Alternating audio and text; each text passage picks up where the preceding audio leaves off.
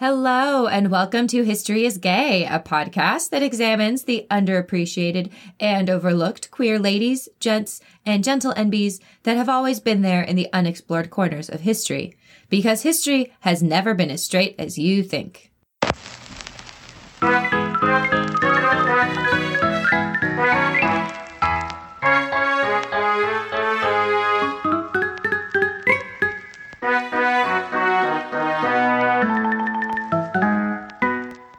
My name is Gretchen. And I'm Lee. And in this episode, we are taking it way back and talking about the OG lesbian. I love that Sappho meme. herself. I know. It's great. Yes. We're finally talking about Sappho. How many years did it take? Like 3 years into this podcast and we're finally talking about Sappho. It's a good way to start 2020, right? New year. Yeah. Beginning of things, beginning of gay. Not New really decade. beginning of gay, but the OG Yeah. the OG lesbian with a capital L. From Lesbos. From Lesbos. Which is a real place. Yes. Hence the name of our episode, because we couldn't pass up using the meme for something like this. Fucking superb, you funky little lesbian. Yes. 'Cause she's a lesbian from Lesbos. It makes me happy. So I guess this is spoilers for how gay was she. Pretty gay. Wow. Sappho. Pretty gay. I mean, regardless of how gay she was still a lesbian, so. Right, she was. Yeah. We'll she's an talk actual about lesbian. that. Does this have to be one of those, like, thinking of, like, French wine memes where it's like, you're not actually a lesbian unless you're from Lesbos. Otherwise, you're just I don't know. A make up some- homosexual. Yeah. Well, I mean, you say that facetiously, but there was actually legitimately a court case about that. There Why am I not there was surprised? legitimately a court case, like, back in, I think it was late 90s, something like that, where a bunch of lesbians were, like, saying, hey, people should not use the term, like, people cannot use the term lesbian for anything other than being from Lesbos. Okay. Yeah. Sure. It's, like, literally a court case, and the judge Oh was my like, gosh. nah, No. it's widespread enough. It's okay. It's Most pretty great. people probably don't even know that Lesbos was an actual, like, island that actually existed and not, like, some fantasy island. It's not like Themyscira, folks. Lesbos was real. It was a Excuse real me, island. Themyscira was absolutely real. I mean, Yeah, here yes. we go. Here's a quote from the intro for Saphistries by Layla J. Rupp. How impossible it is to dissociate Sappho from her legacy is suggested by the fact that, it was in 2008. In 2008, a Greek court dismissed the request of 3 residents of Lesbos for a ban on the use of the word lesbian for anyone other than inhabitants of the Aegean Isle.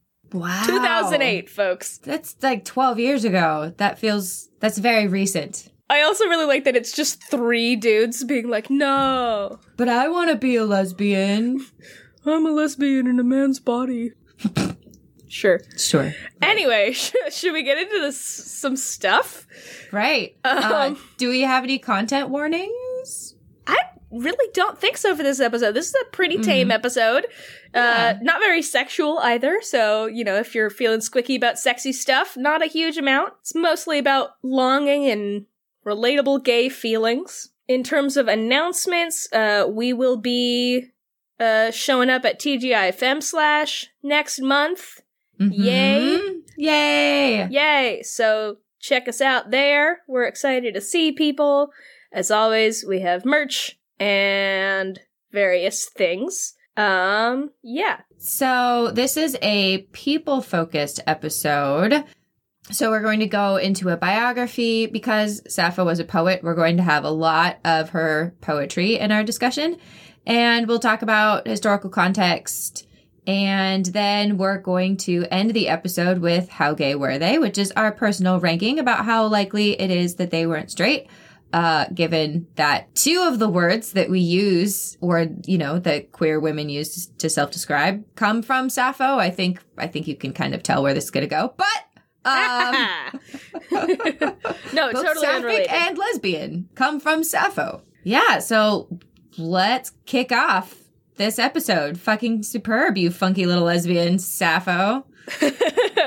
Lee, do you want to tell us a little bit about the Greek time periods? Yeah, sure. We'll start off here a little bit with some social and historical context so that, generally when we're speaking, and also a lot of Sappho's reputation comes in later Greek periods, so we wanted to give a kind of timeline for what we're talking about. So the Greek periods that we're dealing with start with the Archaic period, which is from 750 to 500 BCE, and this is the age that Sappho is from. It is most noted for the continued proliferation of the arts that had emerged in the age before, which is the Mycenaean age, which lasted from 1100 to 600 BCE. Where ancient Greek culture really started to develop and solidify in this age. Pottery and sculpture took root in this period, and political theory and democracy started in the Archaic period. From then on, we move into the Classical period, which started in 500 and moved until 336 BCE. And this is when you think about the golden age of ancient Greece, you're thinking about the classical era. The democratic system was fully created and implemented, and this period saw the building of all of the big ruins that you see from ancient Greece, like the Parthenon, and there were major conflicts with neighboring empires, especially the Persian Empire. So when you're thinking about classic Greek, you're thinking about the classical period most of the time.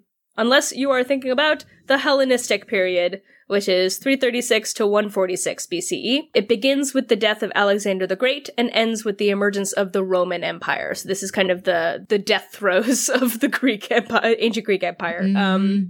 It's a lot of division, and the cultural capitals of Hellenistic Greece weren't even like Greece proper. They were mainly in Alexandria and Antioch, which were the capitals of the Ptolemaic Kingdom and the Seleucid Empire, respectively. So that's kind of what we're talking about. So, where do we get our information about Sappho? We're going to talk a little bit about our sources, because you kind of have to understand the sources to understand why we read some of these sources the way that we do. You kind of have to know what they are and where they come from. So we do have fragments of Sappho's poetry, and we're going to dig deeper into that a little bit later on. But teensy little bits of biographical material we can glean from Sappho's poetry, though historians typically are wary about using poetry for biographical material, as you could well understand. When you're dealing with poetry, it may not always be historically accurate.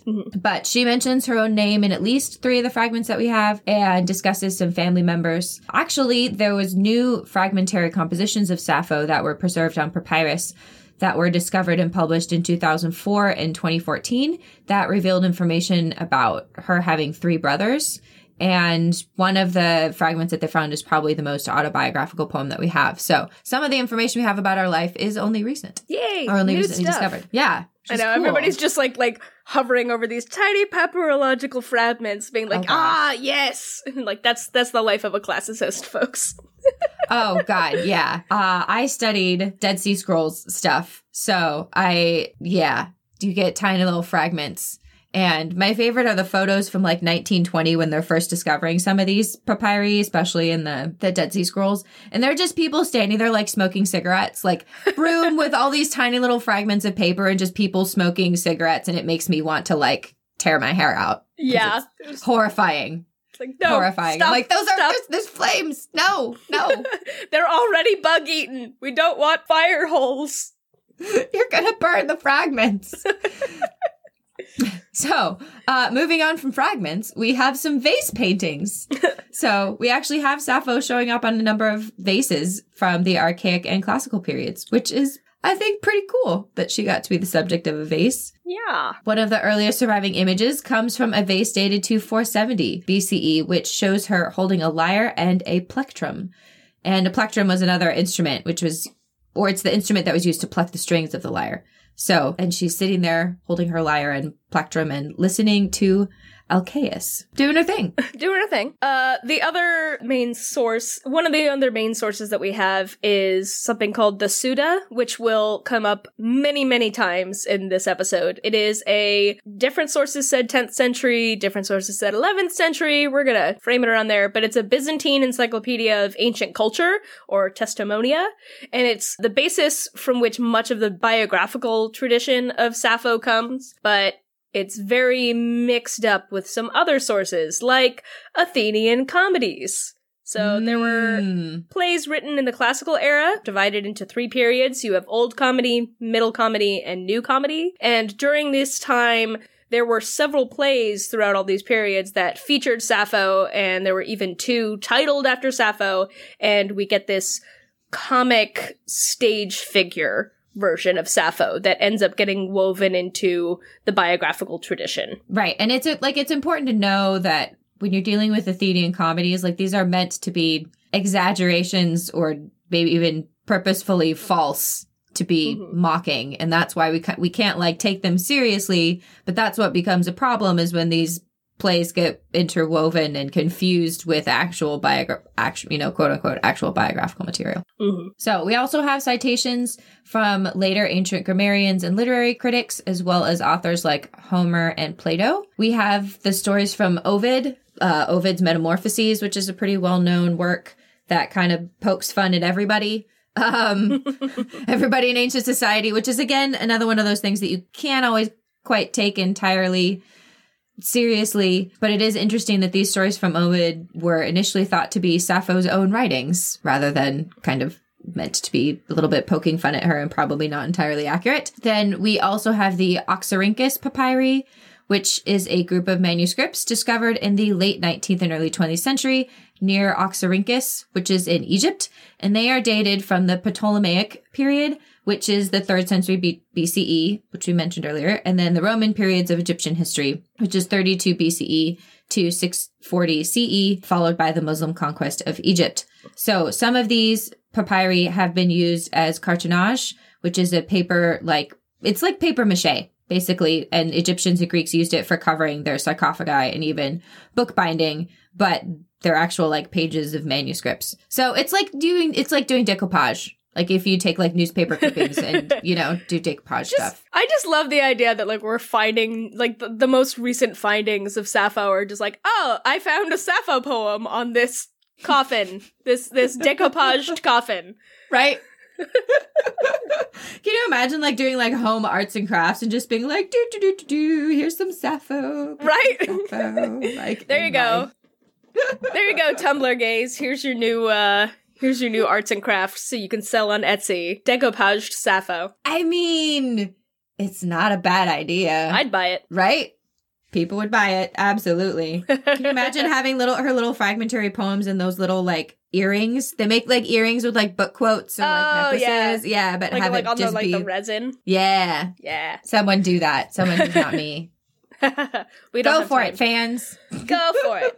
So with that being said, with where we're getting this information, who actually was Sappho? Let's talk about the bio of Sappho of Lesbos, who lived maybe from around 620 BCE to 560 BCE. Before we start, a disclaimer. Like the scattered fragments of her poetry, there's very little that we actually know for sure about Sappho's life and who she was. Like we were saying before with the sources, most of the tradition of her life we know from writers in later centuries are either singing her praises as a poetic genius or portraying her as a comedic, promiscuous stock character. So the question of a comprehensive and consistent picture of Sappho is one that has plagued classicists and scholars for ages. So we are not going to be able to definitively say anything, because this is what some people devote their entire lives to unraveling. All of the sources for the biographical traditions of Sappho are writings that can't necessarily be inherently trusted as fact, and she's a figure shrouded in mystery. As Mary Barnard says in her introduction to her translation of Sappho's fragments, I really liked this. We have heard a great deal about Sappho, and we know almost nothing. Which is really fun. I feel like that's very Platonic. Like Plato and Socrates would like love that kind of like we've heard but we don't know. Like it's very philosophical. Yeah, it makes her. I mean, it's frustrating to not know, but it also makes her like a mythic and larger than life figure, which I think is really neat. Like we're gonna get into the legend and reputation of Sappho so much more than what we know, quote unquote, for certain about Sappho. So here's what we can piece together and what's generally agreed upon by historians or what appear in various sources. You wanna start us off, Gretchen? Yes. So, Sappho was an archaic Greek lyric poet who's one of the only renowned women poets of antiquity. As Lee just mentioned, we can date her life to somewhere around 620 to 630 BCE on the island of Lesbos, but it's not actually known where she died. Some sources say she was born and lived on the city of Mytilene, Herodotus and Aristotle chiefly among them, and there are others, like the Testimonia, who say she was from Eresus. She was most likely part of an aristocratic family that was well honored in Lesbos, and there is an ancient inscription called the Parian Marble, which mentions her family's exile to Sicily sometime between 604 to 595 BCE. The Oxyrhynchus papyrus from around 200 CE and the Suda both agree that Sappho had a mother named Cleis, and also a daughter by the same name, and two preserved fragments of Sappho's poetry actually refer to a Cleis, and in that she specifically refers to her as her daughter.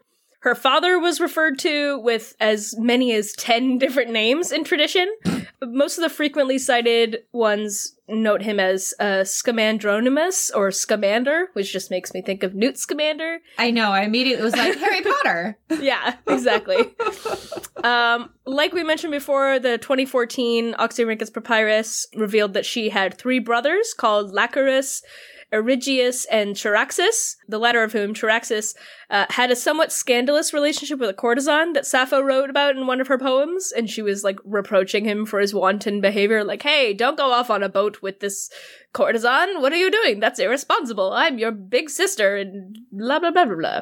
Can I just say that, like, her brother's names sound like the 3 dragons from Aegon the Conqueror and his wife in A Song of Ice and Fire, if anyone knows what I'm talking about. Their names are, like, you know, Balerion and Vagar and Meraxes, and here we have, like, Laricus and Erigius and Caraxus, and I was like, oh, those sound like dragons. That's cool. Fun.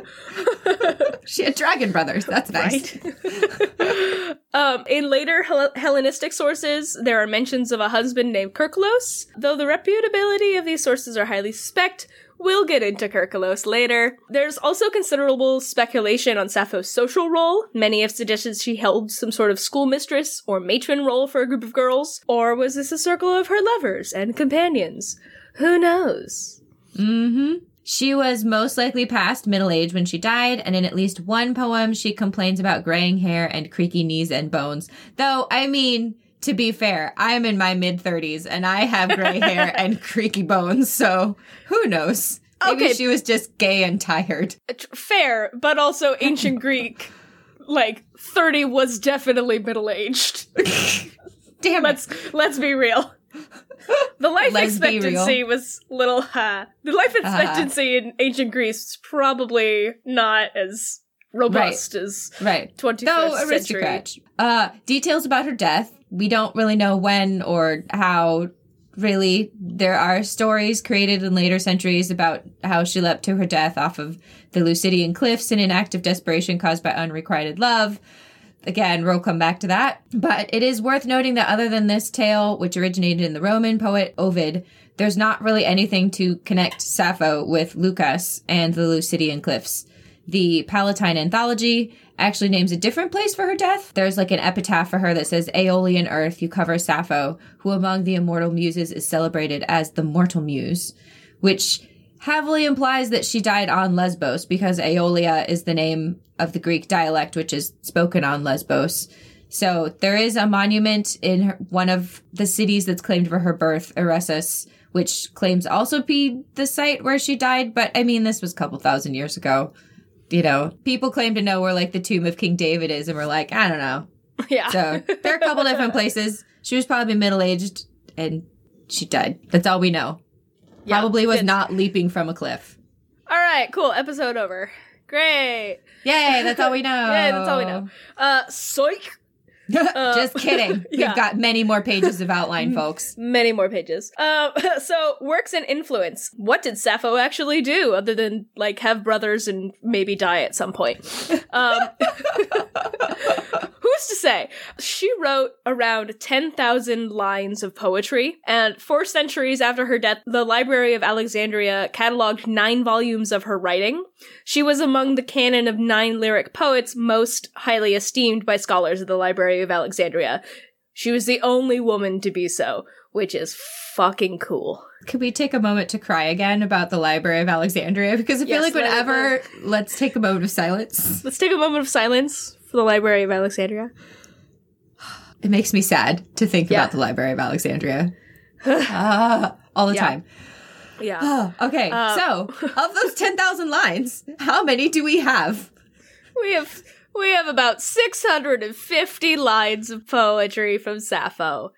And they're broken up in fragments, sometimes only containing a word or two. There's literally a Sappho fragment that just says celery. Right. So, it's super ripe for shit posting. She's credited with creating a very specific poetic meter named, appropriately, the Sapphic stanza after her, which is comprised of 2 verses of 11 syllables and a third verse starting the same way and continuing with 5 additional syllables, which comprise the last line. It's kind of hard to explain. We'll put a visual representation of it on our website. The syllables alternate between long and short, creating this musical rhythm. Because, in addition to being a poet, Sappho was an accomplished musician, and her works were actually meant to be performed to music played on a lyre. Hence, lyric poetry. If you didn't know where the word lyric came from, now you do. Lyre. She frequently mentions music and songs in her poetry, and there's like one fragment that's like her talking about her lyre and bringing things to life, and vase paintings almost always depict her with the lyre in hand. She's credited with the creation of 3 different musical instruments. The plectron, which we had mentioned before, which is an instrument for picking the lyre, and that's noted in the Suda. She also apparently invented a new type of lyre altogether called the pectus, and a musical mode called the Mixolydian mode, so Lydia, Greece, a musical scale that was adopted by tragic poets and evolved throughout the centuries and was even in use through the Middle Ages as well as into the modern period. I bet there's like a YouTube video of the Mixolydian mode. Oh, Let's there see is. If we can try it. We can try it. We'll definitely make sure we put that in our show notes so that you guys can, engage with that. Yeah, it's still used. So her poetry was so prolific in antiquity that one Greek author, writing 300 years after her death, predicted that, quote, "The white columns of Sappho's lovely song endure, and will endure, speaking out loud, as long as ships sail from the Nile." And her poems were still being copied and circulated as late as the 3rd century CE. And much of the papyrus with her writings on it actually come from the hands of scribes hundreds of years after her death. We're unsure of whether Sappho's poetry was ever written down during her time or if it was passed down in oral tradition. But it's pretty cool that like almost 1,000 years later, after she lived, people were still copying and circulating her poems. That's how prolific she was. Right. She was on the level of Homer and Plato. Yeah. Yeah. And we're not just saying that. Like, people at the time when she was living or immediately after thought of her as on the level of Homer and Plato, which is why it is upsetting to think about the fact that, at least when I studied history, so much emphasis is placed on, Homer and Plato and very little on Sappho. And yet in the ancient world, like, she was just as important as they were as artists. And yet you don't get as much time spent on her. Right. Gee, I wonder why. Yeah. Fuck the patriarchy. Patriarchy. So let's get into why she's so prolific. Like, why is this lady with a lyre so esteemed? Let's talk about the poetry. It's all about the yearning. Yes, especially today that I have been seeing, at least on things like Tumblr, especially, a huge revival of interest in Sappho's poetry. Not just Sappho as a person, but like her poetry in particular. And most of it seems to be really about the kind of queer yearning. Mm-hmm. Yeah. So one of the best descriptions that I found in my research of those who don't like Sappho is from a book called The Lesbian Lyre, which is in our resource list. And the author says that any shame cast on Sappho's poetry from her sexuality isn't from the poetry itself or its expressions, as they are, quote, too frank and healthy to comfort any attempt to degrade them. It comes from those whose restricted sympathies are allowed to choke their pleasure in poetry. So if you don't like Sappho because she was a lesbian, you're just a narrow-minded bigot. Yeah. Basically, if you don't like her poetry because she's a lesbian, that's just because you're a bigot, not because her poetry is bad. She's actually an amazing poet. Yeah. On the actual body of Sappho's poetry, like we mentioned above, the majority of what has survived is only in fragments, and there exists only one complete poem in the canon. One out of that 10,000 lines of poetry. We have one poem that we know is complete. It's usually referred to as poem or fragment 1, titled, hymn or ode to Aphrodite, depending on the translation. And so to start off the conversation about poetry, we wanted to bring in somebody very special. If you are a Xena fan, you have heard her voice before, you have seen her. She is Aphrodite herself. We brought on Alexandra Tidings to come and chat about Sappho with us because she is also a queer history nerd, and what better area for her to come in and do some stuff with us. So we're going to have her do a lovely reading of Hymn to Aphrodite, and then we'll launch into our conversation. Immortal Aphrodite, on your intricately brocaded throne, child of Zeus, weaver of wiles, this I pray. Dear lady, don't crush my heart with pains and sorrows. But come here. If ever before, when you heard my far-off cry, you listened, and you came, leaving your father's house, yoking your chariot of gold. Then beautiful swift sparrows led you over the black earth from the sky through the middle air, whirling their wings into a blur. Rapidly they came, and you, O blessed goddess, a smile on your immortal face, asked, what had happened this time? Why did I call again? And what did I especially desire for myself in my frenzied heart? Who this time am I to persuade to your love? Sappho, who is doing you wrong? For even if she flees, soon she shall pursue. And if she refuses gifts, soon she shall give them. If she doesn't love you, soon she shall love, even if she's unwilling. Come to me now once again and release me from grueling anxiety. All that my heart longs for, fulfill, and be yourself my ally in love's battle. We'll talk more about this poem because there's some really, really interesting turns of phrase that reference some themes at the time that Sappho was writing this, but we want to use that as kind of like a jumping off point to dive into the world of Sappho's poetry. Hey folks, Lee popping in here just to say that we also had a really wonderful extended conversation about Sappho and her poetry, specifically with Alex, and we're going to be showing that to you in a bonus episode that'll be coming out soon. We just couldn't fit it in the episode. I also want to let you guys know that we will be discussing that poem a little bit more at length and kind of addressing a little bit of the more yikesy lines in it. But until then, here's what we have to say more about the world of Sappho and her poetry between Gretchen and I. Edward Young, in On Lyric Poetry, writes, Sappho's muse is passionately tender and glowing, like oil set on fire. She is soft and warm in excess. She's the first extant Greek poet to write expressively about the feelings associated with love, which is huge. Sappho's poetry is distinct from the poetry of men at the time because it personalizes the physical manifestations of emotions. This is the first time we're seeing something like this, so personal, so visceral, in describing the feelings of being in love and the feelings of yearning. It showcases an altogether different view of love than a male perspective.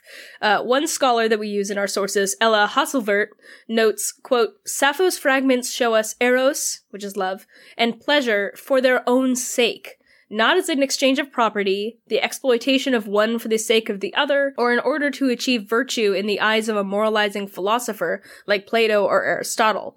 In her poems, the descriptions of women's looks are in fact descriptions of the feelings they evoke, which is so neat. There are so many elements that you see where she's describing someone's beauty as they are related to nature, and the feelings of being so struck by this person come from the way that they make her feel, not necessarily their innate qualities. Mm-hmm. One of the most profound examples of this kind of nature of Sappho's expression is perhaps her best known verse, which is Fragment 31. It was heralded by a 1st century CE author for the way the stanzas, quote, select and juxtapose the most striking, intense symptoms of erotic passion, as Sappho looks jealously on a man and a woman as they converse, envious of the opportunity to woo the girl. So this is Fragment 31, translated by Anne Carson.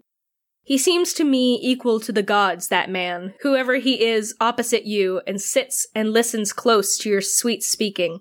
And lovely laughing, oh, it puts the heart in my chest on wings, for when I look at you, even for a moment, no speaking is left in me. No.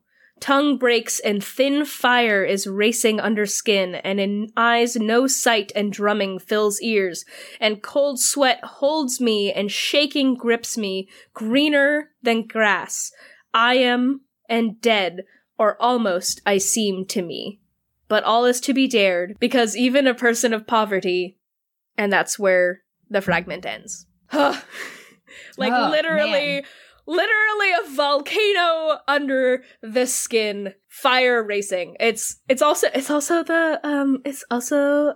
Sappho poem that is referenced in Xena, so I really like that one. No spoilers, but yeah, her words, quote, are healing enterprises. Linguistic attempts to spirit the mind suffering from desire or separation away into a more satisfactory or pleasurable awareness, drawing upon the medicinal properties of daydream, memory, sensuality, Aphrodite, and metaphor to accomplish this. That was from Dubin. So it's all about the yearning, folks. Right. Yep. So that's what I find so fascinating about her current legacy is this like queer yearning for the 21st century queer woman. Like the number of times I see queer women like reblogging Sappho's poetry and just being like, you know, a mood, like this idea of like pining from a distance after a beautiful woman just like feels like a super relatable experience. So, because I'm a nerd, I follow a couple of queer classicists on Tumblr, and one of my favorites is Thudelu, and she says, lads, is there anything truly gayer than the sheer yearning you experience when reading a fragmentary text? And yes, yep, Yeah, the very process of reading Sappho, I mean, like, what we have in itself, like, the language encapsulates the yearning, but it's the very process of reading something that is so fragmentary. You're sitting there and you want to know more. I mean, we'll put pictures up of these papyri, and it's so heartbreaking and so frustrating because you're like, if that tiny piece of paper was still here, I would know what that says. Mm-hmm. Right. So one of the biggest, I don't know, I guess big mood among Sappho, there was one of the poems that jumped out at me is one called Kypris Song, which is translated by Diane Rayer, which is, how can someone not be hurt and hurt again, Queen Aphrodite, by the person one loves, and wishes above all to ask back? What do you have in mind to idly rend me, shaking from desire, loosening my knees? Not. You, I wish, to suffer this. I know this for myself. And you're like, all of those pauses I put in are like fragments, and you're like, tell me the thing. Or you have Fragment 34, also translated by Diane Rayer. Stars around the fair moon hide away their radiant form whenever in fullness she lights the earth. So, yes, it's about the moon, but we all know the moon is gay, and the she is grammatically ambiguous, so it makes it sound like the stars themselves are hiding because the beloved shines so bright. Right. So, yeah, it's a poem about the moon, but it's also a poem about a pretty lady who shines brighter than the stars. Ah! Yeah. Yep. Uh-huh. Oh, Fragment 36. I yearn and I desire. Like that's the whole fragment. And you're like, yep. Mm-hmm. Yeah. Fragment 41, also translated by Diane Rayer. For you, beautiful women, my mind never changes. Yep. Some of these are just like, yeah, I understand what you're going for, Sappho. I don't even need the rest of the poem. I just know. Yeah. So Fragment 47, also translated by Diane Rayer. Love shook my senses, like wind crashing on mountain oaks. Or fragment 48, also by Rayr. You came, I yearned for you, and you cooled my senses that burned with desire. This is one of my favorites. Fragment 51, again from Rayr. I don't know what to do. I am of two minds. Mood. Yes. Put that on my wall. Lads, is there anything gayer than not being able to make a decision?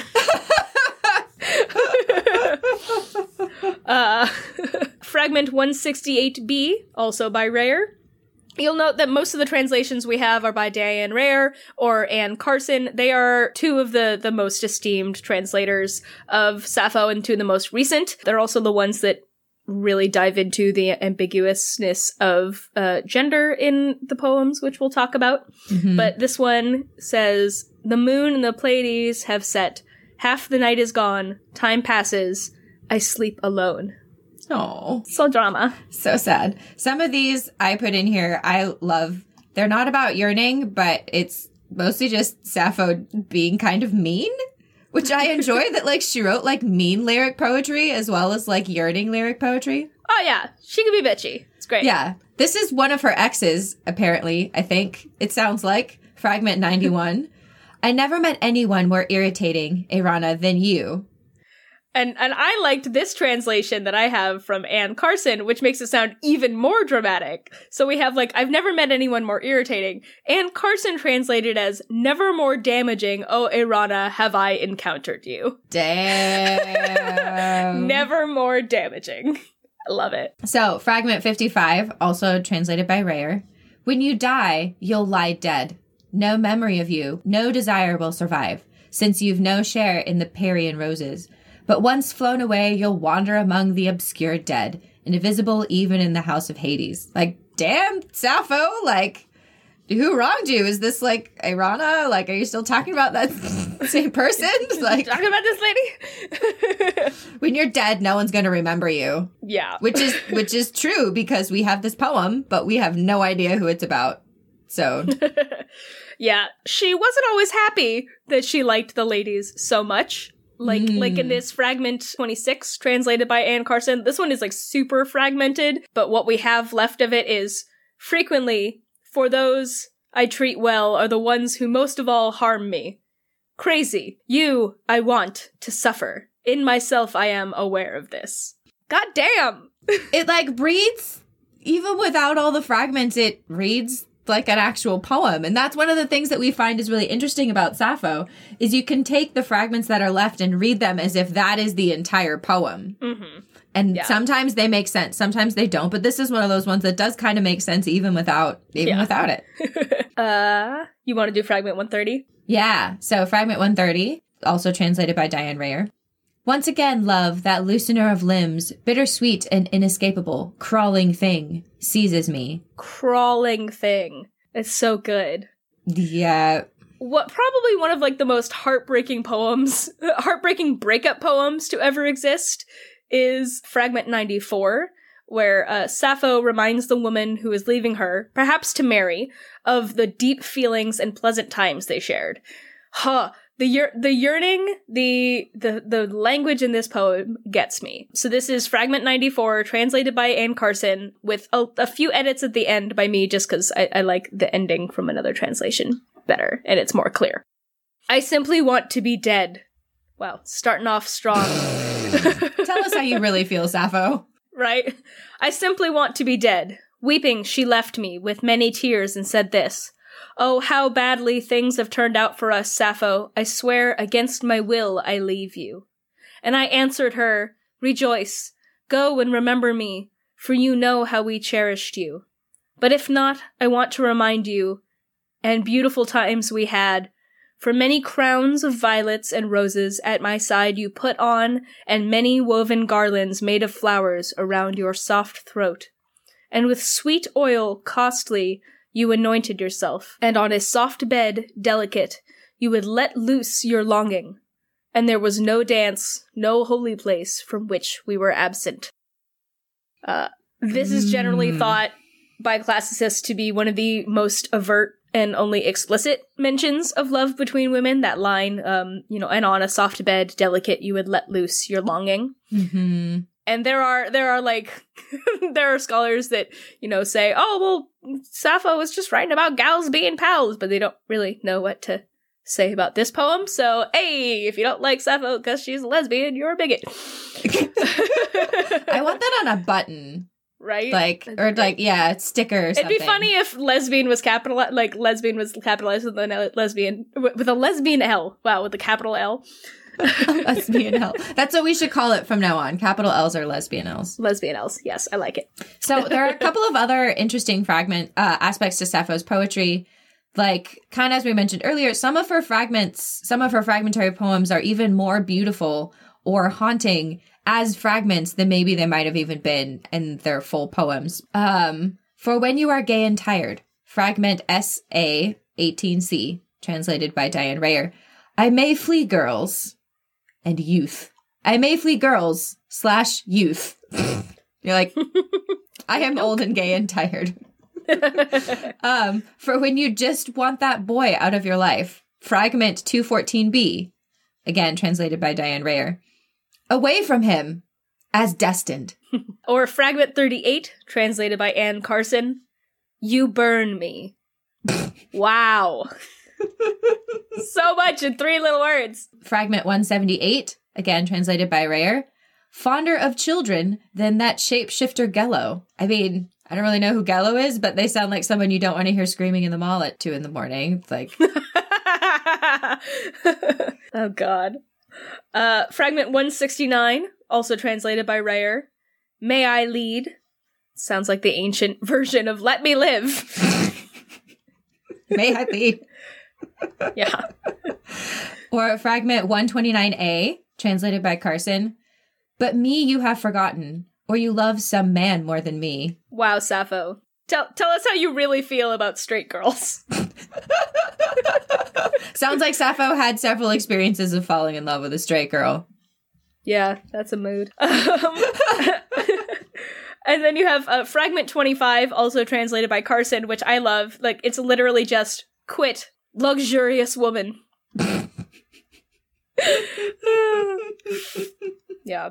We also, there's like even more flower motifs in the poetry, like we saw in fragment 94. Gay flower crowns, anyone? The association of violets with queer women and queer love comes back to Sappho, and we'll actually have a whole other episode coming up about queer symbols, so stay tuned and we go into that a little bit. But there's a whole bunch of flowers in this, y'all. Like fragment 122, translated by Carson.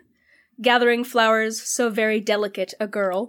Or fragment 125, again translated by Carson. I used to weave crowns. Or we have fragment 19, this one translated by Mary Barnard. Tomorrow you had better use your soft hands, Dika, to tear off dill shoots, to cap your lovely curls. She who wears flowers attracts the happy graces. They turn back from a bare head. So, yeah. If you want happy, wear a flower crown. I mean, yeah. Absolutely. I should have worn my flower crown for this episode. I have a flower crown. Let me get it.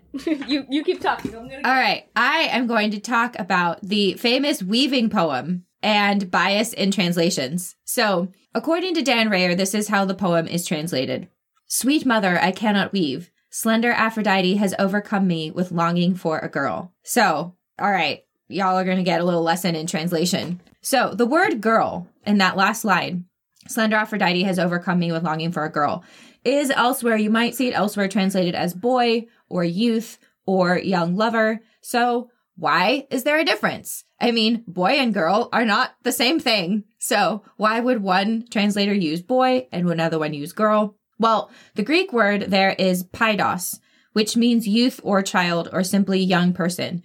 Greek has 3 grammatical genders, which is male and female and neuter. And I use the word grammatical gender because they don't always translate to biological gender. Sometimes they do. Sometimes the grammatical gender of a word is equivalent to the biological gender of that, entity in real life, like a female horse or mare, something along those lines. But sometimes it's purely just a grammatical thing. So paidos is neuter. It's in the neuter gender, meaning it carries no gendered connotations for the person being described.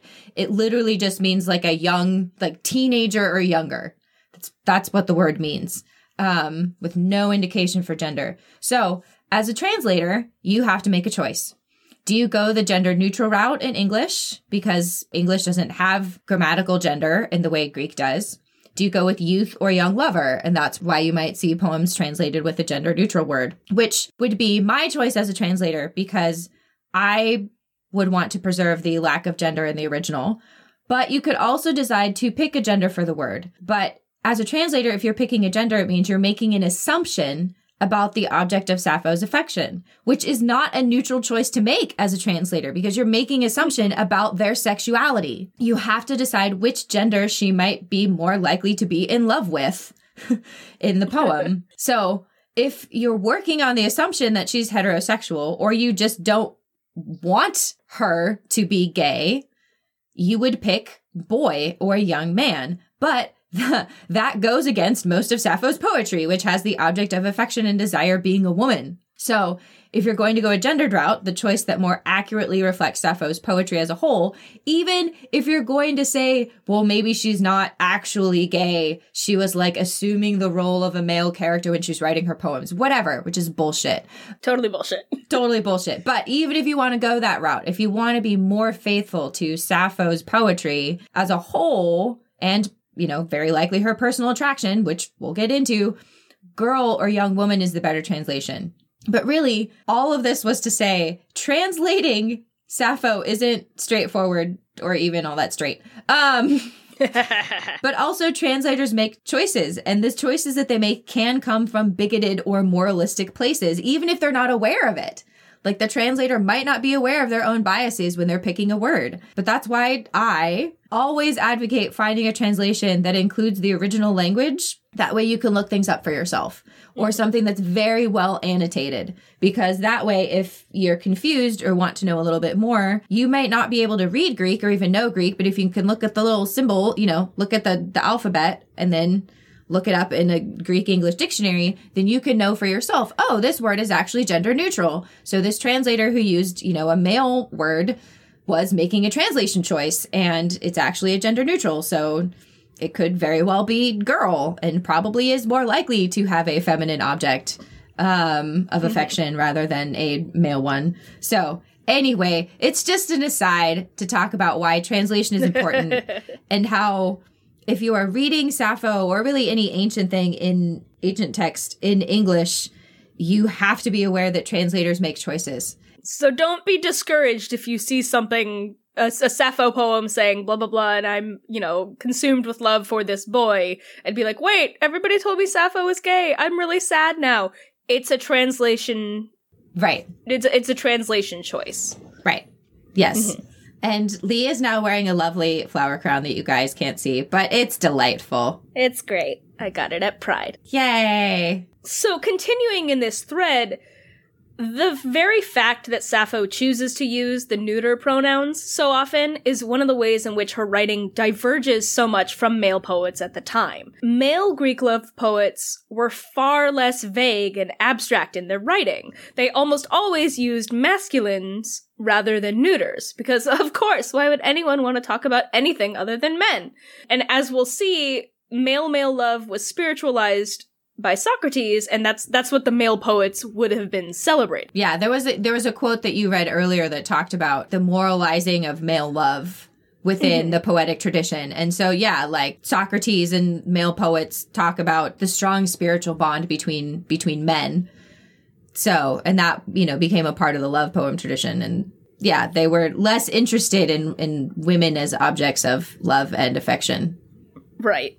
Because patriarchy. Yeah. And so much patriarchy. We really need a patriarchy jingle at this point, too. So much of the yearning and language in Sappho's poetry is different than the metaphors and imagery being referenced by male poets of the era, too, and yet evokes and references them at the same time, which I think is really cool. There's a really fantastic breakdown of the physical world and surroundings represented in Sappho's poetry, which I highly recommend you read. We're going to put it in our sources, but it's by William Harris. He actually goes into, in the Ode to Aphrodite, you know, saying like intricately brocaded throne, dapple colored Aphrodite, and specifically talking about that potentially having been just what Sappho would have seen walking into a temple to Aphrodite. But he makes an interesting connection between Sappho and Homer in Hymn to Aphrodite. He discusses the last line, where Sappho pleads for Aphrodite to come to her aid as an ally in battle, saying, quote, "Be my battle ally, for a woman who never goes to war? The word makes you pause, sense something strange. Where is the battle, and when was Aphrodite, herself so soft and gentle, an ally in battle? How is Sappho's world connected with the epic of the Iliad scene? We must go back to a clue in an earlier portion of the poem. The doves flew down, quote, over the black earth, a phrase any modern or ancient reader would know as a phrase from Homer, the chronicler of battles and allies." And here's the really important part.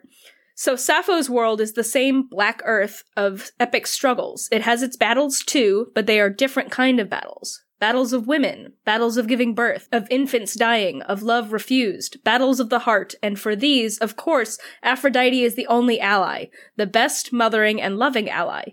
This is the battle of living, of life. I love that. I love this article. It's so cool. We see this again in the opening lines to Fragment 16, in what is perhaps one of my favorite lines of Sappho. It starts, "Some men say an army of horse, and some men say an army on foot, and some men say an army of ships is the most beautiful thing on the black earth. But I say it is what you love." And again, she's referencing that black earth. The black earth, exactly. That's one thing that I thought was so fascinating, is that she's constantly referencing her contemporaries and subverting them. Right. I mean, it's a very feminist, like, all you men are out here talking about how battles and army and blood and all of this stuff is beautiful.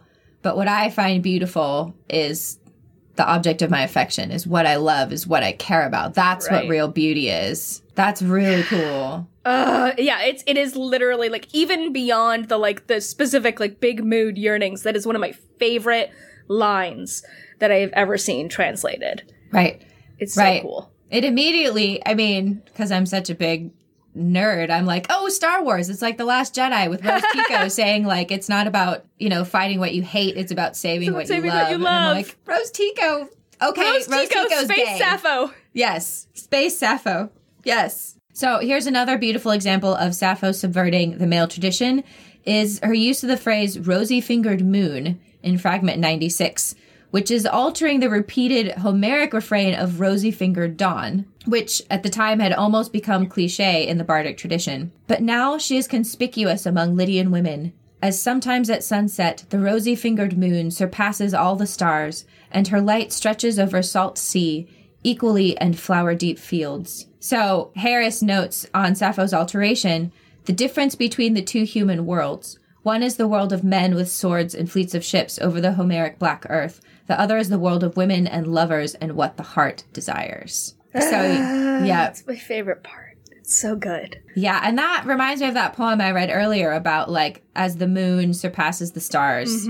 And what's interesting to me is moon, I would have to look at the original Greek, but moon, she could be referencing either, well, moon was a feminine goddess in Greek tradition. Like, the goddess, the deity of the moon was feminine. So there's another layer to her, like, comparing, like, beautiful women to the moon. So you have Luna, but you also have Artemis is a moon goddess. And what I love about that is that Artemis is I guess you would say she's a celibate. Quote unquote celibate. You can't see my, like, sarcastic eye roll and scare quotes, but that's just because she doesn't have a male consort. But Artemis is often associated with queer women, and there are traditions around Artemis that seem to be associated with women loving women. So it is again interesting that you have Sappho, a woman loving woman, comparing women to the moon, who is associated with women loving women via Artemis. But Artemis is also like a archer deity, so you've got, like, layers of, like, martial imagery in there as well. It's just like the layers here are so Reasons Why the Moon is Gay by Gretchen Jones. I mean, the moon is gay. Yes. always in So front of me. I forgot to mention beforehand when we were talking about like the beauty of Sappho's fragments being turned into their own type of poetry. I really want someone with coding experience to please, for my sake, create a Sappho shitpost generator. Please I will give them to you. Take the 1 or 2 word fragmentary poems of Sappho and create a generator where you can click a randomizer button and it'll put 3 or 4 together and you can create the best shitposts like celery, I like that woman, or something like that. It's great. Try it yourself. I've been doing that for the last couple days, just going through my book and like flipping to one page and then flipping to another page and coming up with fun shitposty Sappho stuff. So that's my little aside. Someone please on the internet do that for me. I feel like it would be a pretty great Twitter like Sappho shitpost right? bot. I literally had to, I Googled because I was like, somebody has to have made this, right? No one has. You would please think. Be the first to make it and send it straight to me. Someone please. Yes, or work with me. Email us at historyiskpodcast@gmail.com and work with me to make it. I just don't have the technical wherewithal, but I do have the Sappho wherewithal. Anyway, that's my aside. All right, and that brings us to our Word of the Week. Word of the week. Gay word of history.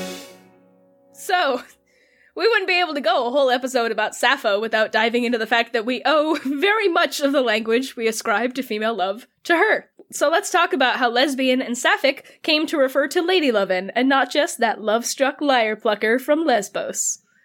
That's a tongue twister. That is a tongue twister. You want to start with sapphic or sapphism? Yes. So, sapphism is a term far older and more widespread than its counterpart lesbian. So, we'll start with sapphic.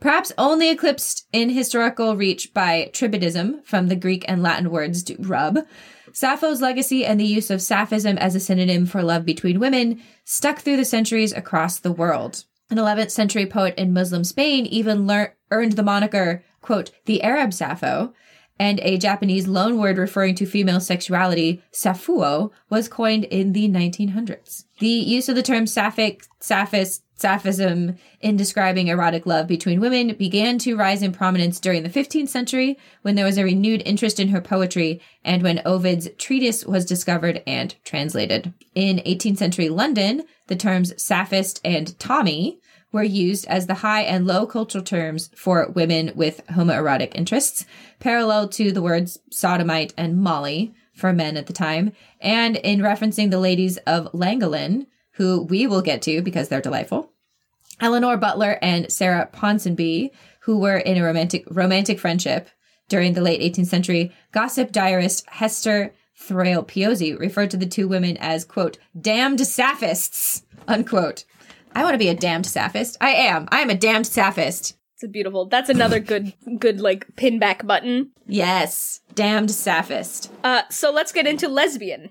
As we've mentioned several times on this podcast before, the very notion of homosexuality as identity is an extremely new concept in history, and the same pattern falls specifically for the term lesbian. Lesbian wasn't used to refer to anything other than someone or something from the Isle of Lesbos until about the mid-19th century, so it's very new. The first recorded instance of lesbian being used similarly to its modern meaning is from William King in his satire The Toast, which was published in 1732 and revised in 1736, so a little bit earlier, when he referred to lesbians, with a capital L, with the lesbian L, as women who, quote, loved women in the same manner as men love them. Another one of the first instances of lesbian being used in a homoerotic nature is from 1875, when writer George Saintsbury, writing on Baudelaire's poetry, refers to his, quote, lesbian studies, also with a capital L, including his poem about the passion of Delphine, about the love between two women. In 1890, lesbian was used, and this is really where we see a shift, in a medical dictionary as, quote, lesbian love, using the lowercase, acting as an adjective to describe tribadism, which is perhaps one of the, oldest terms for women and women love. And that was something that you did. It was a behavior. It was an act. It was, as we've talked about before, it wasn't an identity. By the turn of the 20th century, the terms lesbian, invert, and homosexual were interchangeable with Sapphist and Sapphism, and the use of lesbian rose to prominence specifically in medical literature. We see the increasing medicalization of lesbianism. By 1925, it had been recorded as a noun, kind of for the first time, meaning the female equivalent of a sodomite. So this is where we start to see it solidifying a little bit more into something that someone is rather than something that someone does. Early sexologists described lesbianism as a form of insanity and hysteria. Thanks, Havelock Ellis and Richard von Krafft-Ebing. Thank you. And while some posited it was a lifelong condition, others, Ellis, believed it was a neurological condition that would go away once a woman had experienced marriage and a, quote, practical life. Okay. So. Sure. With the widespread reading of the work of Ellis and Krafft-Ebing and the assertion of homosexuality being an innate condition of difference, queer men and women began to accept this designation of different and created their own social circles around it. So, thus birthing the homosexual and lesbian circles so popular in Berlin and Paris in the 20s and 30s. So, the creation of, queer as culture. Yay! Yay! The term lesbian became more popular specifically as an identity marker and kind of outside the zone of medical language in the 1960s and 1970s, with feminist movements and the very deliberate adoption of lesbian as a political feminist identity. But that's a whole other episode. But we wanted to give a nice little, mini history on how did ladies who love ladies come to be called lesbians. There you go. Right. And yeah, up until the 60s and 70s, it's also important to note, which I know that we've noted elsewhere, that lesbian didn't mean exclusively. It was the umbrella term for any and all women who engaged in loving, either sexual acts or loving relationships with other women, regardless of whether or not they were attracted to any other gender. It was just because it was about the behavior and the act, it was used to just describe women who engaged in that behavior or act, regardless of what other behavior they might engage in elsewhere. Yeah. It wasn't until the 60s and 70s that it became to mean exclusively women identified in persons being attracted to other women. Specifically, aligned with, lesbian separatist feminism and all of that. So, again, a whole other episode, but yeah, that's very new. Yay! So, that's our words. Yes. Back to our regularly scheduled content. We are going to move on to talk about Sappho's legacy and reputation, which is where we're going to get into some fun and interesting parodies of Sappho. As Lee briefly kind of mentioned above, Sappho has a kind of a twofold reputation. On the one hand, she was highly regarded in antiquity and was considered the most brilliant female poet of her time. But on the other, later sources mock and reproach her, painting a picture of Sappho as a frivolous, promiscuous woman relegated to the lines of Athenian comedies, which doesn't surprise anybody that a woman who is highly regarded and valued eventually becomes, mocked and derided and made fun of because patriarchy. But on the positive side, Plato referred to her as the 10th muse. In the Palatine Anthology, which is an anthology of Greek poems dating back to the 7th century BCE, does as well, saying, Memory, who is the mother of the Muses, herself was astonished when she heard the honey-sweet Sappho, wondering whether mankind possessed a 10th muse. She is also referred to as the equal of any god, and the ultimate in her craft. You have established the beginning and end of all lyric song, quote unquote. She is considered, quote, the sweetest of love pillows to the burning young.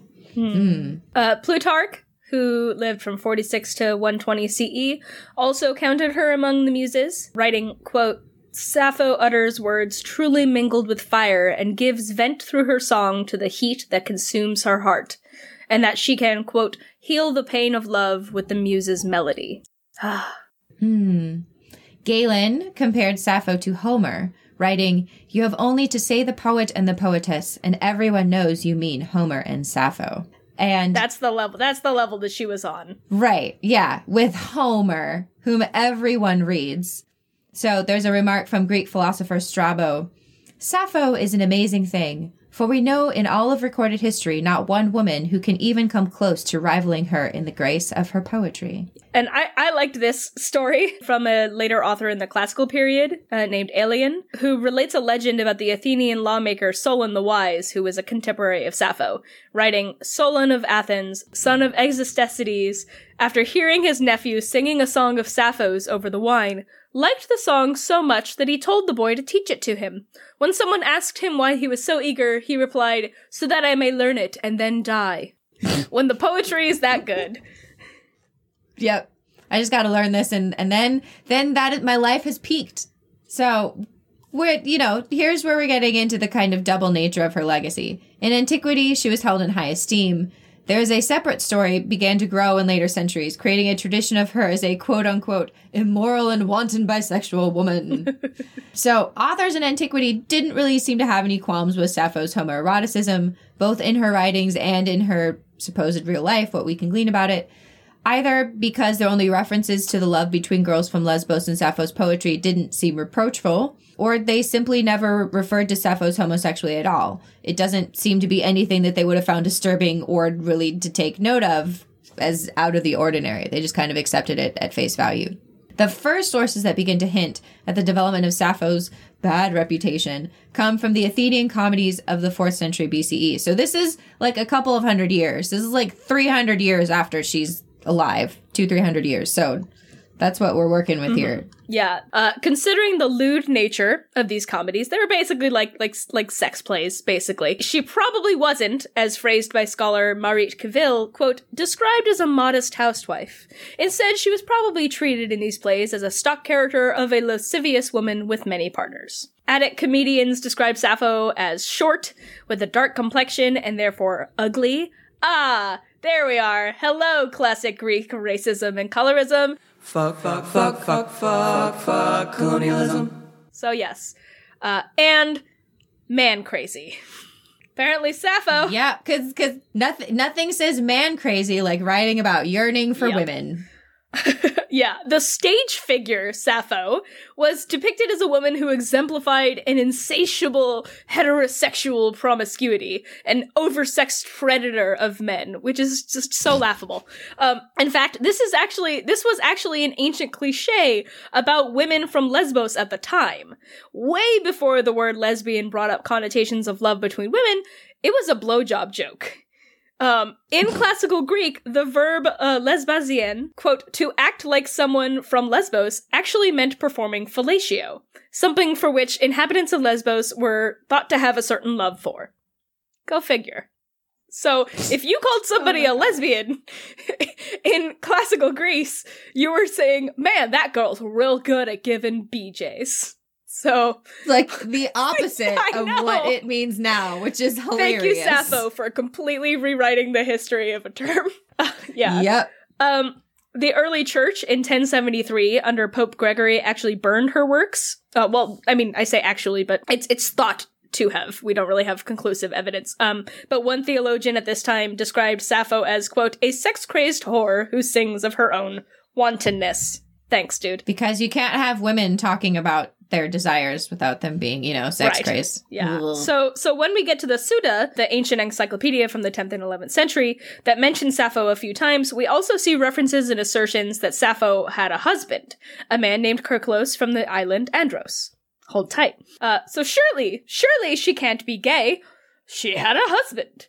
But much like the legend of Sappho in the ferryman Phaon, which Gretchen is going to talk about next, it's likely that this was an invention meant to distract from Sappho's homoerotic leanings and change her reputation. So there was a legend from Ovid that suggests she throws herself off of the Lucidian cliffs when her heart was broken by Phaon, who is a young ferryman.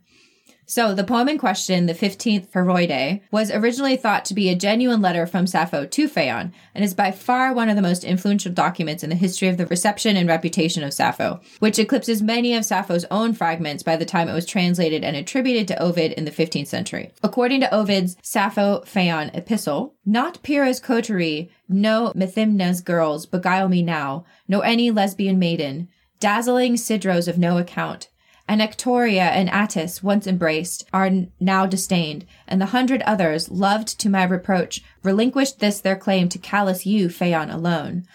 Yet, at the same time, Ovid contradicts himself when he asks in another part of his works, what did Sappho of Lesbos teach but how to love maidens? Yet Sappho herself was safe.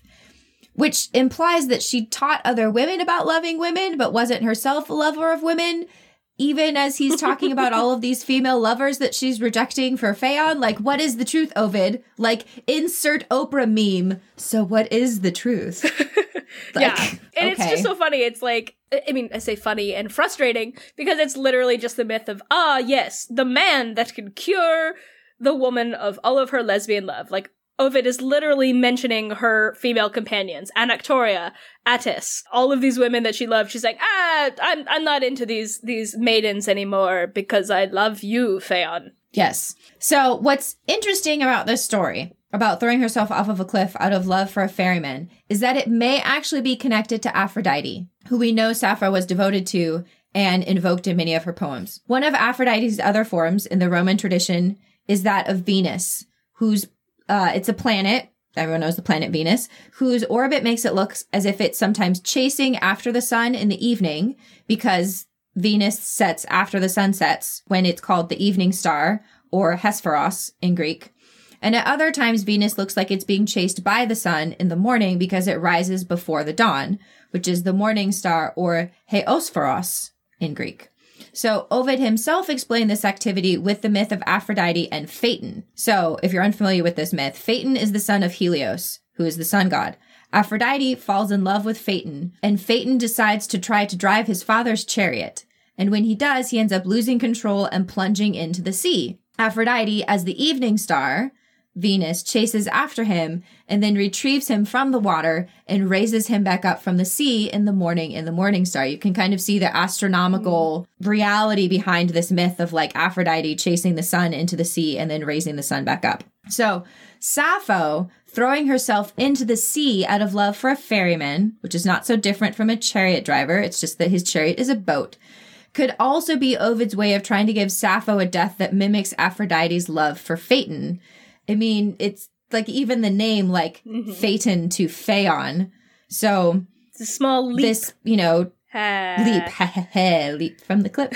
So it could be that Ovid, who calls Sappho a goddess among women, was trying to imitate the goddess in her death in this story, and is this immortalized in Ovid's works as like a true devotee of Aphrodite. Like she's such a good disciple of Aphrodite that even her death like mimics this, myth of Aphrodite chasing down the sun into the sea out of love for the sea and then resurrecting the sun. So it could be one of those things. It could also very well be the like trying to erase her sexuality. But it was just interesting to me that like if Ovid made this story up, which it seems like he probably did, you can kind of see the pieces where he got it from. Like he's pulling from Aphrodite mythology to like create this story about Sappho in order to kind of like immortalize Sappho as like this perfect devotee of Aphrodite. She even mimics Aphrodite in her death. Right. Yeah. And I mean, like around I think Victorian times, this was the version of Sappho that was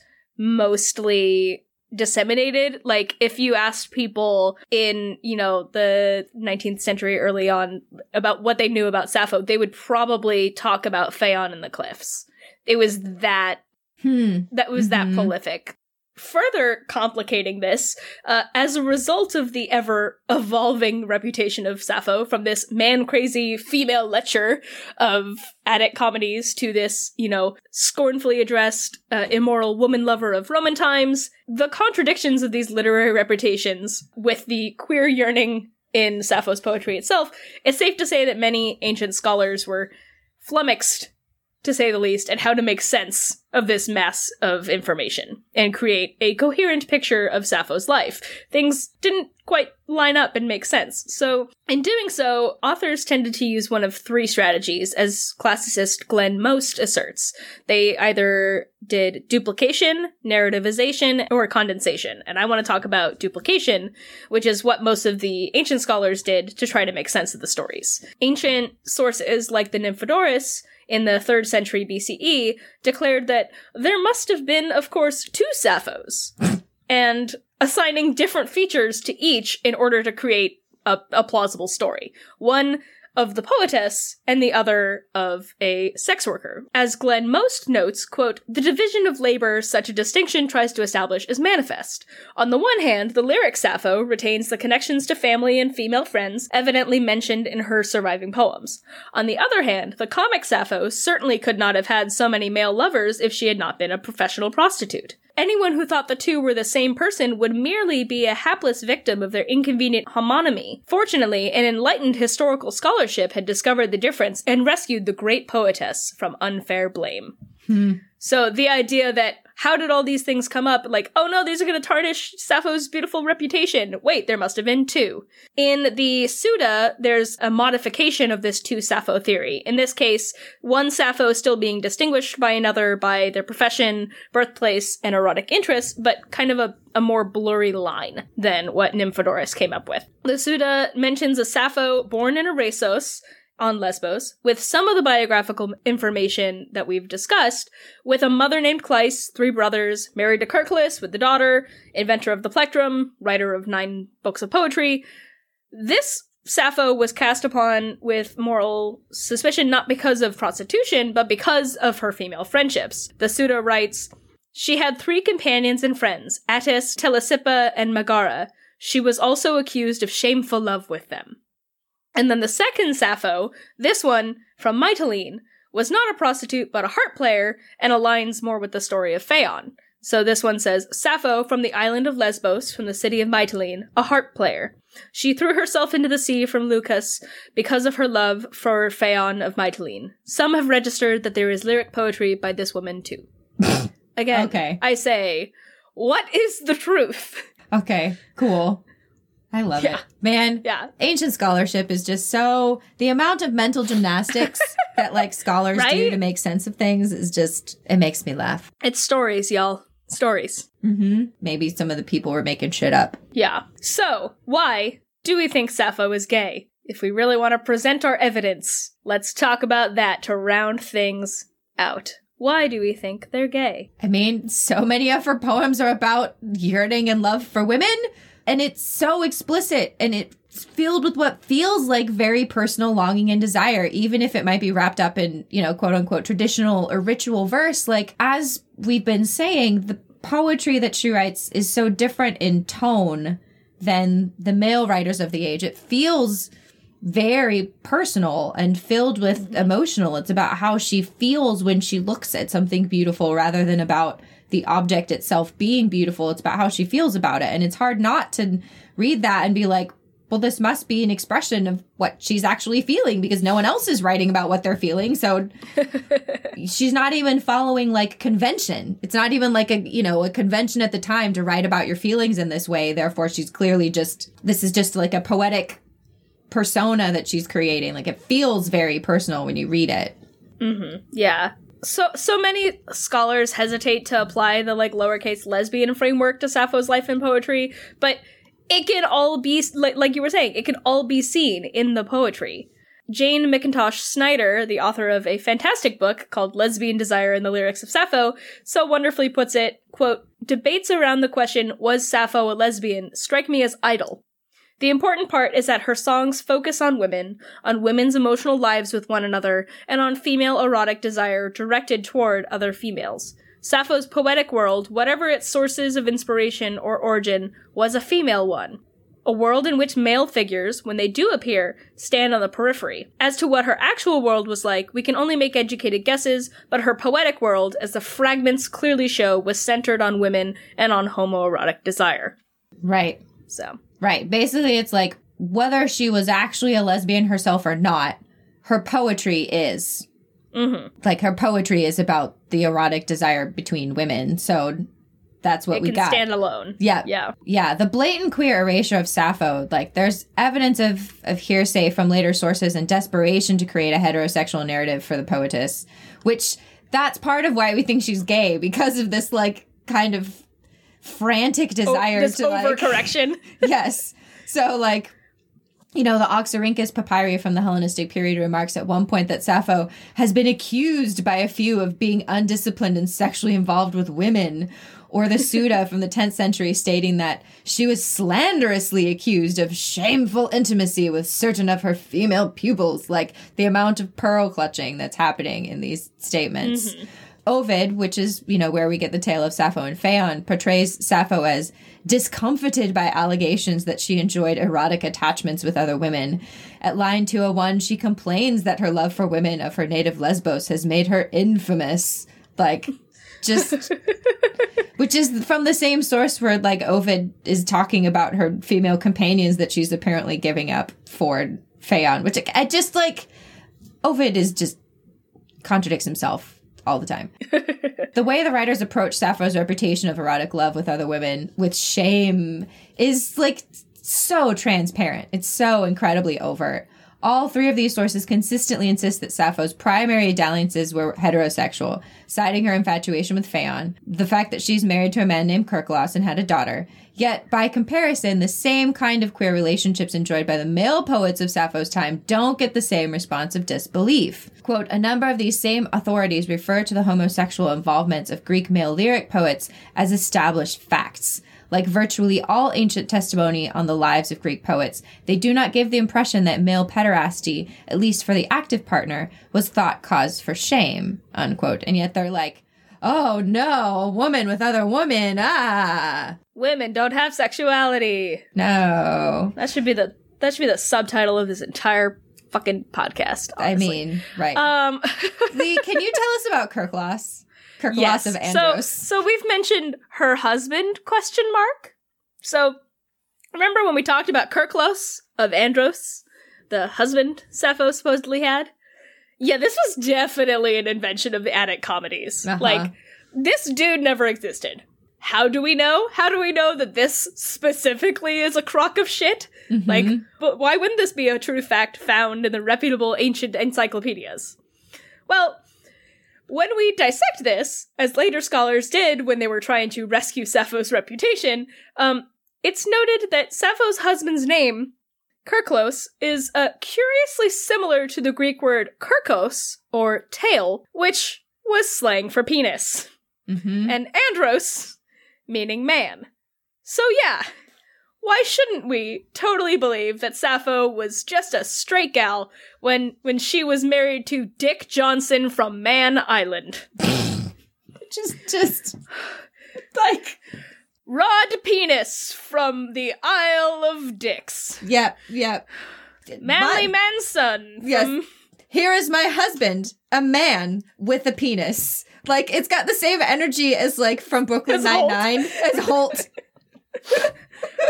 Right? Like, it's like, yes, hi, I am Sappho. I am straight. Here is my husband. Man. Husband. Man. With dick. It's like it's the Sure Jan meme. Yeah. Yeah. Sure. George Glass. I didn't know that there was a George Glass at our school. I didn't know that there was a Dick Johnson on Man Island. So as you could tell, like, when you dive into it a little bit more, just the tiniest bit, it's very clearly a joke. Yep. Yes. Very, very clearly. So we're let's talk a little bit about Sappho's school, quote unquote, her school. There are some scholars who take the angle that Sappho was more of like a headmistress for the young women around her. So she's leading this transition period from their youth into marriage, that she's serving a public function of instilling sensual awareness and sexual self-regard, and of easing women coming of age in a sexually segregated society. So that she's like teaching young women how to be sexually aware and in touch with their sensuality. And since they couldn't do so with their male lovers, they did so with other women, which is also gay, but like, sure. It's not gay if it's just for class. Right? That's kind of what it sounds like they're saying. Like, oh, this is just practicing kissing with other girls. Yeah. Well, I mean, we've seen that refrain before, that women being together with women is practice for them being with men. Right. Which is so, I think, just weird to me, because it's like, but they're different. It's very different being with, as someone who is multigender attracted, like, being in a relationship with a woman is different than being in a relationship with a man. So like, if I had like, quote unquote, practiced on women, like I would have gotten into a relationship with a man and been like, what? It's different. This is different. All right. Everything I learned is different. So we see in Sappho's own hymn to Aphrodite with the lines, if she runs away, soon she will pursue, which is a contrast with the strictly designed active, passive, older, younger, pursuer, pursued dynamic of Greek male sexuality, which we will get into, you know, when we do an episode on Greek male sexuality. But we've seen this kind of dynamic in other societies from around the world, where male homosexuality was pretty rigidly prescribed in terms of roles, and you didn't really switch. The idea of switching back and forth between roles is a more modern expression of male homosexuality historically. As Ella Hasselford notes, in Sappho's lesbianism, by contrast, it would appear that the pursuer could become the pursued at any moment. Both of the women involved are liberated from the scripts that predetermined those roles. Queerness is not necessarily the freedom from an eroticized power imbalance, but the freedom from its gendered predetermination. This freedom is miraculous for a society like archaic Greece, and it is miraculous still today. Yeah, I mean, it's in fact like this concept of women as equals in a sexual or romantic relationship was so scandalous and miraculous that it may actually have been the very cause of the Sappho as a schoolmistress theory. Like, later scholars couldn't abide by such a relationship, so of course Sappho must have been involved in some sort of arrangement or organization that upheld these established power differentials, right? Like, Sappho can't be experiencing these things with women unless she has a significant power imbalance over them, because that's what we understand as it relates to the way that men are having relationships with one another. Right. And it can't be that she is creating an understanding of love and relationships that exist outside of the significantly power imbalanced male-female relationships within Greek society. She must be part of the system trying to enculturate women into a heavily power imbalanced relationship. Like, she can't be against the status quo. She must be reinforcing the status quo somehow, because they can't abide the idea of like Sappho as creating this kind of revolutionary understanding of relationships, one that's between women and that exists outside of, as you were saying, a power imbalance, which there was a power imbalance between men and women in Greek society. So the idea, like, it's just men being threatened by the idea of women being in a relationship that does not involve them and one that is more equal. It like makes me think of like Gaston's like, it's not right for a woman to read. Like, soon she gets ideas and thinking, like, it's not right for a woman to be a lesbian because soon she gets the ideas that she can be equal in a relationship and not be subservient to her partner. Like, it like smacks of that energy. Like, egalitarian love. Gasp. Oh no. The scandal. So while it does seem like there were institutions like this for men in this society, it is conceivable that there might be something for women, but this also assumes that the erotic element to Sappho's poetry is purely stylistic. That like her, you know, erotic affection and kind of the romantic nature is just like, oh, that's just like set dressing. It's not meant to be taken literally by herself or her students. It's meant to just be like this poetic device. Dubin says, it taxes belief that the erotic admiration via poetry could be effective where the author dissociates herself from it. If the praise of young men by male poets was undeniably based on sexual attraction and the desire to possess a young man was socially acceptable, the same may be assumed for women, and I would say must be assumed for women. Like, if you're going to assume that, like, male poets talking about their attraction for men represents their own experience, like, you can't just say, like, oh, well, but if it's a woman, then just poetic device. Just a metaphor. Yeah. He sums it up nicely when he says, to lead is to lead by example, not precept. So, Sappho practiced what she preached. There's also arguments about personal identity versus the choral nature of Greek poetry. A lot of people, when denying that Sappho could have been feeling these things personally, claim that she can't be expressing these feelings because some of her poems are ritualized. So she must be expressing a collective feeling, and that she's taking on this artistic persona to conform to the poetry standards of the day. These scholars claim that the Greeks had no concept of artistic ego, and that the poets weren't speaking from their own experience the way that poets do now, but like we've seen in choral poetry, speaking from some kind of collective consciousness. But they're not contradictory. Maybe she was drawn to these forms of expression because she liked ladies and wanted to talk about how much she liked them. But, like, also remember that Plutarch, when writing about Sappho, says, Sappho gives vent through her song to the heat that consumes her heart. Which sounds to me like even Plutarch understood that, like, she's speaking from personal experience and not just as, like, a Greek chorus. Like, he's literally saying, like, yeah, she's talking about how she feels inside. Mm-hmm. So this idea that they didn't have a concept of artistic ego is, I just think, kind of... Like, it's the mental gymnastics again. Yes, of like Sappho must be an incredibly unique example. Right. When she's writing about loving women, she's taking on like the artistic persona of a man writing about loving women. Sure, Jan. Sure. Right. Yeah, except she never says that. No one says that of men writing about other men. Well, he must be putting himself in the mind of a woman when he's talking about how much he loves men. So, yeah, I mean, based on everything that we've said, I feel like it's pretty clear that Lee and I are like, yeah, she gay. She gay. She very gay. Which leads into, how gay were they? How gay was Sappho? Lee, how gay was Sappho?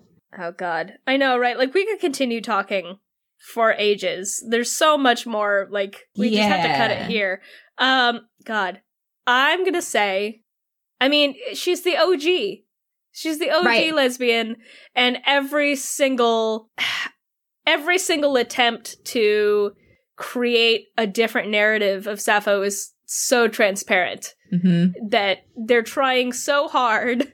There's not really a lot of like digging to find out how queer Sappho was. There's a lot of digging to scrape away at the veneers that reveal how queer she was. So I'm gonna say that Sappho was capital L lesbian, but in the gay way, out of 10 on the scale of how gay were they. Right. What about you, Gretchen? How gay was Sappho? I feel like Sappho is like the scale gay. Like if I'm coming up with a scale of gay, I'm like, on a scale of 0 to Sappho, how gay is Sappho? Like, well, Sappho is like... It was Sappho. Sappho gay. Like, Sappho levels. Like, she, like you're saying, she's the OG. She's the standard. She's, like, as gay as you get. Like, how do you get gayer than Sappho? So I will say she is 10 rosy fingers of the moon gay. Ooh. There you go. Yeah. She has 10 rosy fingers of the moon levels of gay. I'll amend mine to say that she's 400 volcanoes under the skin of gay. How about that? Yeah. That's so evocative. Uh-huh. I love it. I love that poem. Yeah. Do you have any closing thoughts? I know we kind of rushed to the end here, but yeah, that's Sappho for you. Yeah. I mean, look up. Okay, yeah, to summarize, someone needs to give us Sappho shitpost bot. Yes. Her poems are full of longing and very, very relatable moods, even the very fragmentary stuff. Oh, I can tell the funny story about how before I knew I was queer, I was at a bookstore and it was like closing, so they were having this paper bag sale of like fill a paper bag for $5. And I picked up a book, very old book. Binding was totally broken and it had a picture of the muses on the front, and I was like, oh, this looks cool, and I opened it and I was like, ooh, Sappho, she's a Greek poet, and shoved it in my bag. And then like years later when I figured I was queer, I was like, oh, that's why I grabbed the book of Sappho. That reminds me of like when I was a teenager and obsessed with NSYNC and Lance Bass, and then I came out. And then Lance Bass came out, and everybody called me on my parents' landline telephone, asked them to speak to me, and then said, oh, it makes sense now. So I was attracted to the male Ellen DeGeneres. Sue me. Anyway. I think that's a good place to stop for right now. Yes. That's it for History is Gay.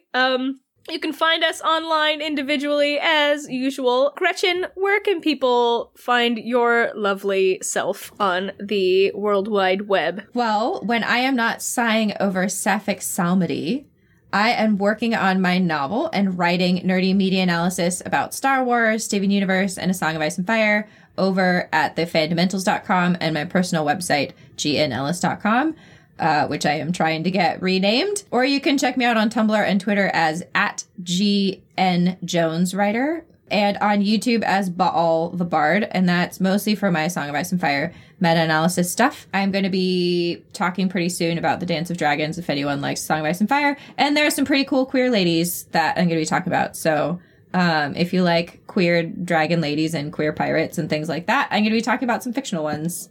Yay! Woo. Lee, how about you? Where can you be found on the interwebs? So I'm Lee, and when I'm not nerding out about rosy-fingered moons and completely subverting the ancient Greek ideals of the worlds of war and battle with love, I'm usually talking about comics and queer TV over at A Paradox in Flux on Twitter and doing more queer history education at the GLBT Historical Society in San Francisco. Nice.